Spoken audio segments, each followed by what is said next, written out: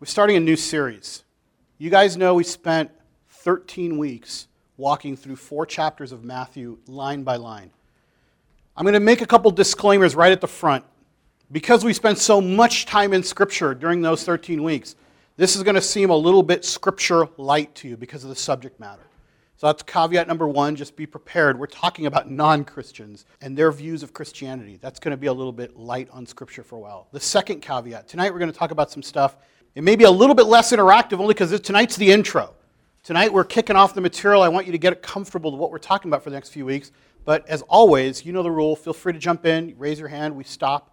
Let's talk about non-Christians and how they view Christianity.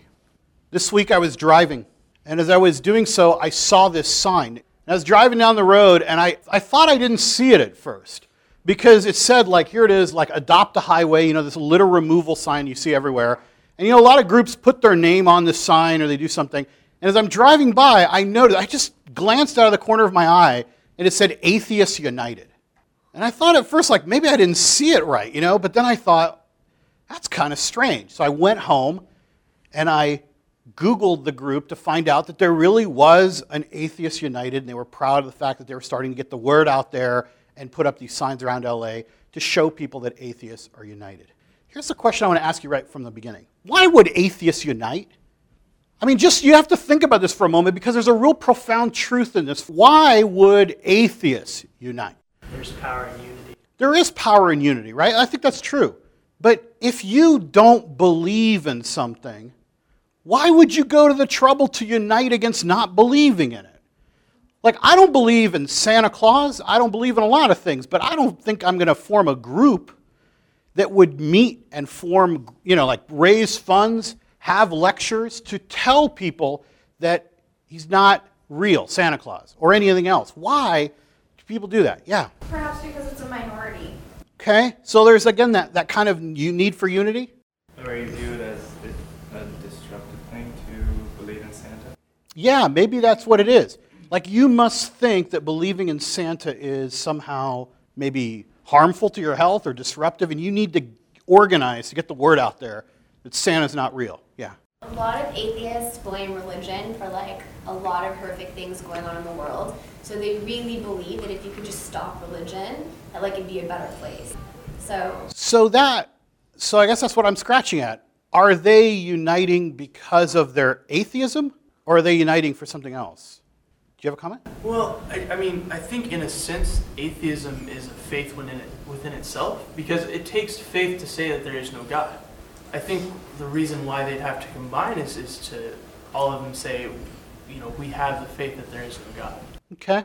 All very valid. Look, I want you guys to know we do a lot of research to back up everything we did here. So I went onto their site and started digging for hours, find out what this group is about.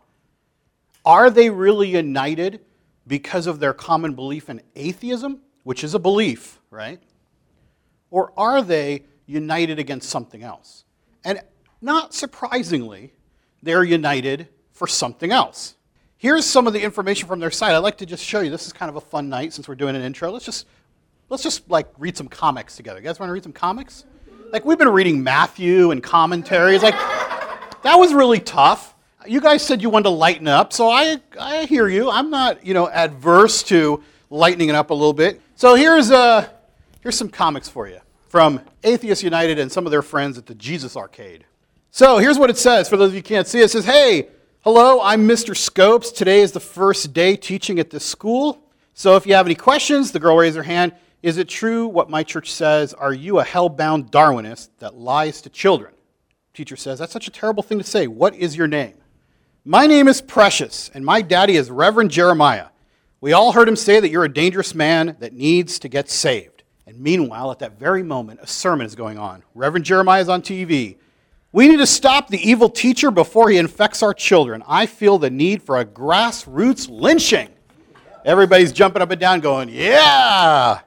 Reverend Jeremiah, "We must have more people willing to be intelligent design proponents, our stealth Christians, to force our belief on all school children. No matter how much evidence those scientists spout out, we must not pay attention to it, no matter how convincing. We Christians must become violently upset at any small mention of evolution. We must lie and cheat every chance we get to tell the truth of evolution. So it'll get removed from public knowledge forever so that our religion will dominate.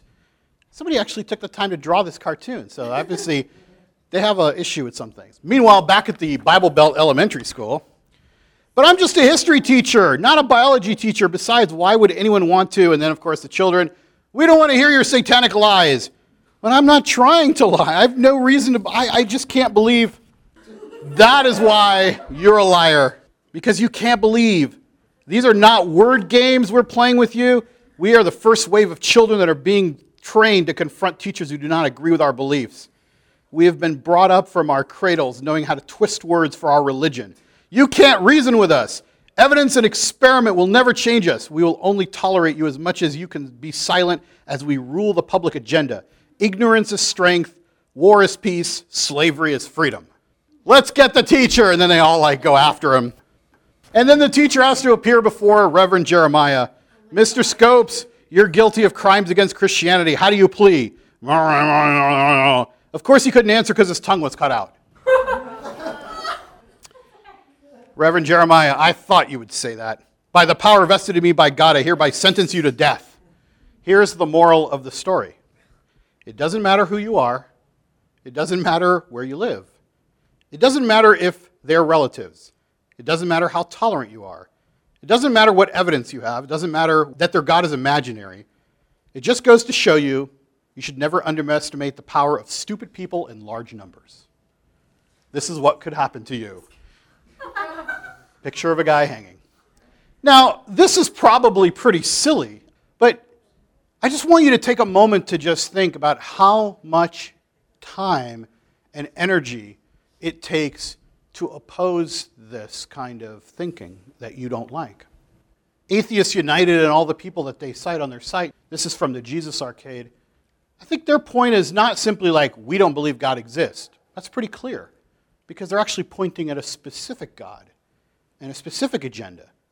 And it seems like their purpose for uniting is more about trying to knock Christianity off the block. Here's the question. Why would somebody go to all that trouble to knock something off the block that they don't believe exists? Could it be that they see the church as a big threat? That's a lot of work to put in. Here's how you can recant, by the way, from your evil Christian ways. Just like we have 4 spiritual laws, they have their own 4 spiritual laws, beginning with admit that you're addicted to imaginary beings. I warned you, this is going to be a little bit tough for some of you, and some of you are just going to laugh it off. But I want you to realize that this is one cartoon out of probably 10. Here's just a brief look at another one. A woman trying to confront one of these hateful sign carriers, talking to them about why they're so hateful, and this person's saying, get that science out of my face. The only morality I care about is the Bible, and going on with that street spewing that we hear so much from evangelists sometimes on the street. But I'll skip to the end. The nice atheist continues to be friendly to the hateful street preacher, and by the end, the street preacher's thinking, she's right, and my preacher raped me. I've been so foolish to let the Christian mythology ruin my life. I want to be free from this death cult. I want to learn more, and I also want to be an atheist. Thank you so much for having the courage to show me the truth. And then again, you can recant your views if you want, and go through this little prayer that you can pray to Jesus to prove that he's not really real. I'm not putting these up on the screen so we can all tear them apart. That's not what I'm doing. I'm actually putting them up on the screen because most of us, honestly, have no clue that there's whole groups of people that have done nothing but dedicate their lives to hating Christianity. And the whole series we're about to walk through asks this question: why? And it's not going to be why because there are no good reasons. It's actually going to be the opposite. Why? And here are all the reasons. So let me do that for a moment. Why are we going to study what non-Christians think about Christianity? This is not an atheist bash festival. We're here to critique ourselves. Look at some of the things that we've got up here. We're called to reach those who are outside of Christianity, but we need to understand them if we're going to reach them. We can't just continue with an obligation, and yes, it is an obligation. We have the Great Commission to reach people for the Lord. But most of us are reaching out to people who we know very little about, and we don't understand the reason that we're not reaching them. Second, Yes, it's true. Jesus predicted that it would be difficult for many to come to faith. But what I want to focus on is when we need to confront ourselves and how we as a church are making it more difficult for people to come to faith. What sins, what problems, what obstacles are we throwing in the way of people coming to faith? You remember just a few weeks ago when we were looking at Matthew, we were saying like he had that contrast between the broad, wide, easy road and the narrow, difficult road. Randy asked that night, well, does that mean that only few people are going to come to the Lord? Well, that's what the scriptures say. But nothing in that passage said, so make the road harder, narrower, screw it up so that you can't but throw people off the trail with the things that we do. That's not what we're supposed to be doing. So this series is really about us examining ourselves, figuring out what are we contributing to that problem. I think learning more about those who are skeptical about Christianity helps us to learn more about ourselves as well. It's going to help us to grow our faith at the same time. All right, here's a truth about what we're going to be doing. You know, when I was in school, I was very concerned about the reputation of my law school because in school, the type of job that you get depends very much on a couple of things. Your rank within your school and, of course, how the school is ranked.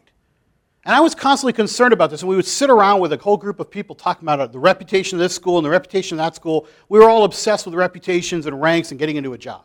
And I used to think, hey, the group of people that I know, we're really, really smart people. You know, it's just a small group of people. We're really going to rock the world and show the world this is a great school, produces great people. Then one day my friend turned to me and he goes, you realize, though, that even the idiots who go to this school are going to have the same diploma we have. I never thought of it that way. He's like, yeah, those idiots are going to be running around, more of them, with the same degree and diploma. And I thought, that means that for all the good that we're doing, there's somebody else who could be ruining it for the rest of us. And we certainly knew some idiots. In fact, we knew like a lot of idiots at our school. I mean, there was just my group, which was cool, and everybody else was an idiot. And it started to shock me, the sheer numbers of idiots that were going to ruin the reputation of our school. This is a small analogy to what we're going to be talking about in Christianity in a way. It's a helpful way to think about it.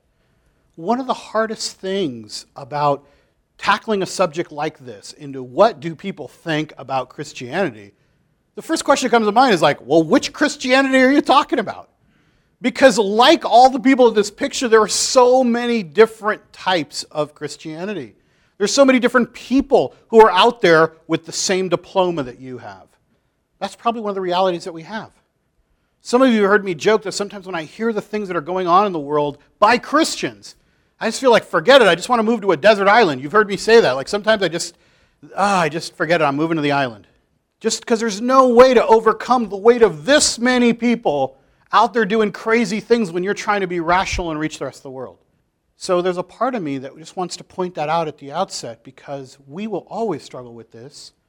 We'll be analyzing different expressions of it in here and how it works. But we need to recognize that whatever we do, there are other people that bear the same name and influence the fame of Christ everywhere in terms of what they do. Hopefully what we're covering in here will start and it will grow. There's a number of writers right now in the church that are trying to address this problem because they realize that we're in this together. Let's look at who's outside of Christianity real briefly, just to give you an idea as an intro. 18 to 41-year-olds, there's 37% are not Christians. That's 34 million people in the United States that don't really have any connection to Christianity at all, zero. If you focus the age group 16 to 29-year-olds, which is going to be a big focus for us because that's kind of the age group that we kind of cover the best, 40% are outside Christianity. That covers 24 million people that don't have any connection to Christianity. Not nominally in it, I mean out of it totally. Here's some impressions of Christianity from that young non-Christians group, 16 to 29. In 1996, 85% of younger non-Christians had a favorable impression of Christians. That was about 12 years ago. 85%. Last year, that number was 38%. Now, I don't know if you know much about statistics, but for a statistic to move that quickly in that amount of it, that's a huge move. That's not even a generation, to move in about 11 years to have it slide down the scale that much. We have to ask why. That's a big question. 1/3 of non-Christians, younger non-Christians, had no desire to be associated with Christianity. And 1/6 of them had a very bad perception. So 1/3 just didn't want to associate with it. 1/6 just very, very bad perception. We'll be asking a lot of whys in this series. Here's some words that non-Christians were given to describe Christianity. Not accepting of other faiths, confusing, anti-homosexual, hypocritical, judgmental, out of touch with reality, insensitive to others, too involved in politics, old-fashioned, boring. They were asked to agree or disagree with these statements and agree strongly or agree somewhat. All right? So just look at those words for a moment in your mind and see what you think, how many people responded. Just get an idea. Look at the words if you want. These were the results of either agree or strongly agree. 91% said that Christians were anti-homosexual. 87% judgmental. 85% hypocritical. 78% that they were old-fashioned. 75% too involved in politics. 72% out of touch with reality. 70% insensitive to others. 68% that were boring. 64% not respecting of other faiths. And 61% said that we were confusing. Yeah, it's no wonder they have no interest in what we're doing. That's their perception. They're also asked to state some positive things, but before we get to that, let me show you something that's even more interesting. They gave the same survey to Christians who were in the 16 to 29-year-old or just out of it in that range. Here's what the Christians actually had to say about their own faith. 80% agreed that it was anti-homosexual. 52% said it was judgmental. They were judging the other half, probably. 47% that it was hypocritical. 36% said it was old-fashioned. 50% thought it was too involved in politics. 32% said it was out of touch with reality. 32% of Christians thought that Christianity is out of touch with reality. 29% insensitive to others. 27% boring. It's great. None of you, though. No. 39% not respecting of other faiths. And 44% of young Christians thought it was confusing. No wonder the statistics say that if you're a Christian at 20, there's like a 75% chance you'll drop out by 30. Because 44% of them are confused. And that's one of the reasons that I like hitting these topics in here so hard. And sometimes, yes, we err on the side of intellectual stuff, but it disturbs me that so many people have questions that go unanswered, and then they just drop out. One of the sites that I've been researching for this talk, and I'll give you guys the web address if you want, is a site that's populated entirely by ex-Christians. And the whole site is a community of people who've come out of Christianity, and they post the reasons they left the faith. I spent a few hours just reading. It was heartbreaking. Because they were asking questions that are so basic. And when they didn't find answers in their own churches, they left. Now, it's partly their fault. You guys are what I've referred to sometimes as the slacker generation. There's libraries filled with the answers to every question, and nobody looks for them. You don't even have to go to the library anymore. They're on the internet. You could just Google all the answers. They're all there. Some of them are dumb. I Googled some and got Kirk Cameron telling me about Christianity, and that was just, that took a little bit of patience to get through what he was saying, But some of them are brilliant. Some of them are written by really, really smart people explaining things that I believe are 100% dead on. And these people just walked away. It breaks my heart. Here's some positive words. Here are the positive things that non-Christians think about Christianity. 82% said it has the same ideas as other religions. That's positive? Like, has the same kind of ideas. Buddhism, Christianity, it's all good. Right? 76% said it had good values and principles. 71% that it was friendly. 55%, it's a faith you respect. Notice how we're sliding now. 55% consistently shows love. 54% offers hope for the future. 52%, Christians are people you can trust. Seems real and genuine. The religion seems real and genuine, 41%. So that means that 59% of the people out there think it's pretty much a fairy tale.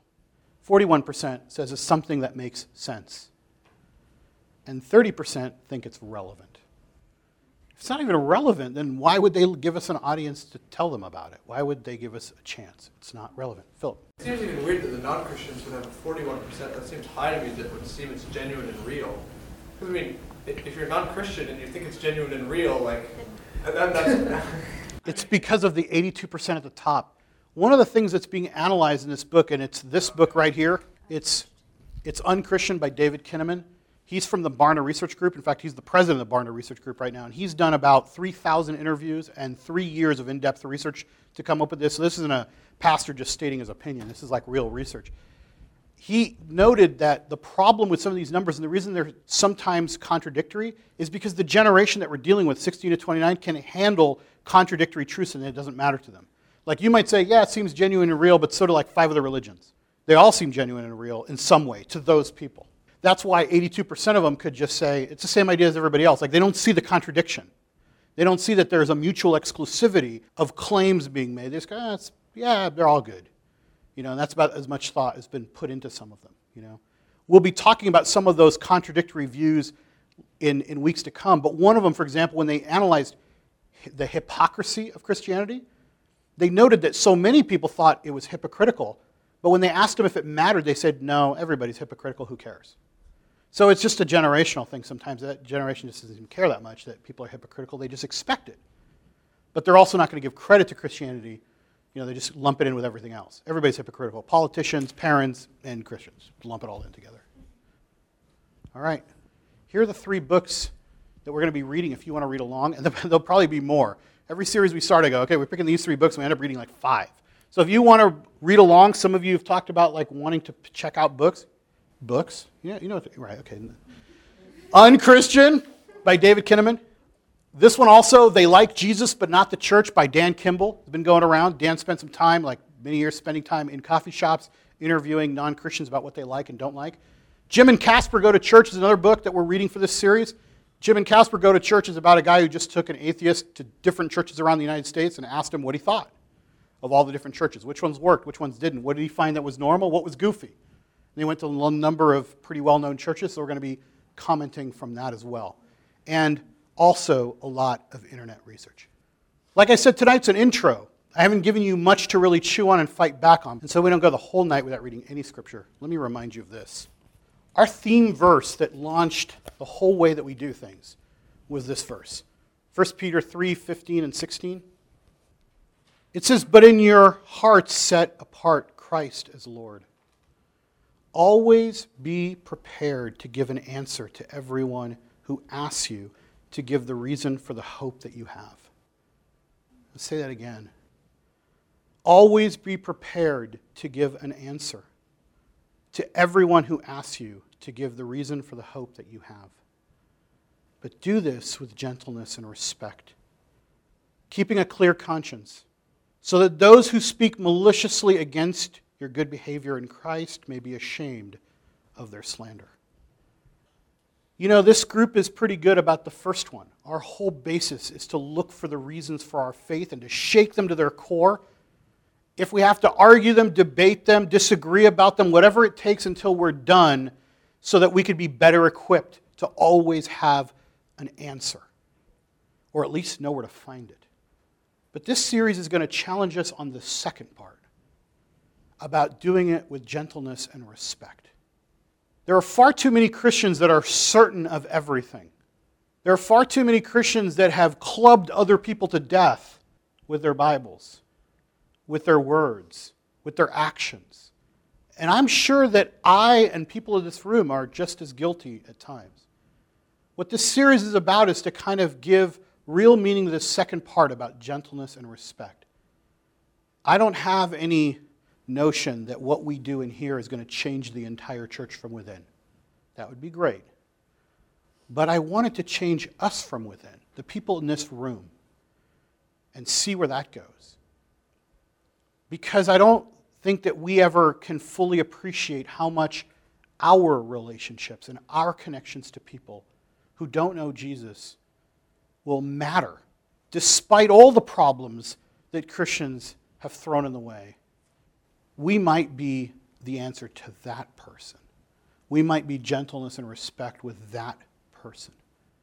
And you've often heard it, I'm sure, in your relationships, because I have. Somebody will say, you know, I didn't expect you to be a Christian, or I didn't think Christians could be this way. That's unfortunate because it means that they're expecting all the things we've talked about already. But the fortunate part is that somehow you've managed to avoid that and be light to somebody in darkness. Keep that in mind. We are going to always be prepared, but we're focusing on gentleness and respect. How do we properly do this? Let me give you a couple of examples of people who've actually written to the church to explain to them how they were met without gentleness and respect and no answer. This first one comes with the no answer. I grew up in Alabama my whole life, was born and raised in a Southern Baptist church, and was inducted into the cult around the age of 9. For several years, everything about Christianity made sense, at least what I could understand. But starting around the age of 15, I would get occasional doubts in my mind. How could a perfectly benevolent God create evil? And if he didn't, wasn't his omniscience and omnipotence enable him to prevent anything from creating a malevolent presence? Or if all of creation was ruled by God, why did he have no choice but to sacrifice his son? But every time, I would cast off these thoughts as evidence that I didn't know enough about the Bible. Then just a couple of weeks ago, I had my revelation. After hearing a lecture from my geography professor, geography, that great science, learning how to find a map, right? Okay, I took geography to avoid physics and chemistry in college. I did it, okay. After hearing a lecture from my geography professor, I decided to do some research on the age of the earth. I realized that there was more than enough physical evidence that gives way to the idea of a billion-year-old earth, but the Bible only accounts for an earth around 7,000 years old. This was not the first time I had thought this. My pastors and Bible study teachers would always dismiss such evidence with biblical passages about not following the way of science, but the way of faith, or something like that. But now, at 19 years old, I had a new thought. If God wants nothing more than all of mankind to follow him, why would he create an earth filled with endless amounts of proof against his word? Sounds like a pretty deceptive God to me. Even if he was real, he isn't the kind of God I'd want to live for. This revelation made me realize that almost all the proof that I had rested my faith on in the past was evidence against the Bible. Circular logic at its finest. And this person is basically writing his renunciation and checking out of the faith. You hear some of those questions in there? We've tackled almost every one of those questions in here. That's one of the reasons when some of you ask, why do we take on the subjects we do? Because this guy's 19. He's already checked out. He didn't even give it a chance. Or he didn't spend time with somebody who could actually give him an answer that made sense. I don't know if there is a verse in the Bible that says, whatever he cited, not following the way of science, but the way of faith. I'm not sure that's exactly in the Bible, but you know what that answer was like. You know what that answer was like from those people. One more. This is about a girl, her grandmother died, and she's writing about when she decided to check out of Christianity. Her brother decided to run the funeral because he was a Christian and thought of himself as a pastor. My brother insisted that he could organize the funeral as he was a preacher by that stage. No one could challenge him. Nor did we want to make a scene. We were all very sad. We thought he would know what best to do. So he organized for a preacher friend of his who had never met grandmother to do the service. No family spoke. There was no eulogy to speak of. The service was 2 religious songs and an hour-long sermon on how wonderful Jesus was. Grandma was only mentioned twice, in passing. And only then to say that she was a faithful Christian. No mention of her love for her children, of her years of craft and her sweet love for her cat, or anything else of the sort. The man ended with a 10-minute prayer and an altar call. For me, it was the ultimate insult. She was a Christian, and yet her life, which was rich and full, was reduced to nothing but an opportunity to preach this man's own agenda. My brother was so pleased with himself, and he thought he had done a great job of trying to convert the unsaved in our family. Instead, he compounded their grief, including mine. I realized then that Christianity does not care for people. It wants only to grow itself because it thinks itself is more important than real relationships, the ones with family and friends, living people.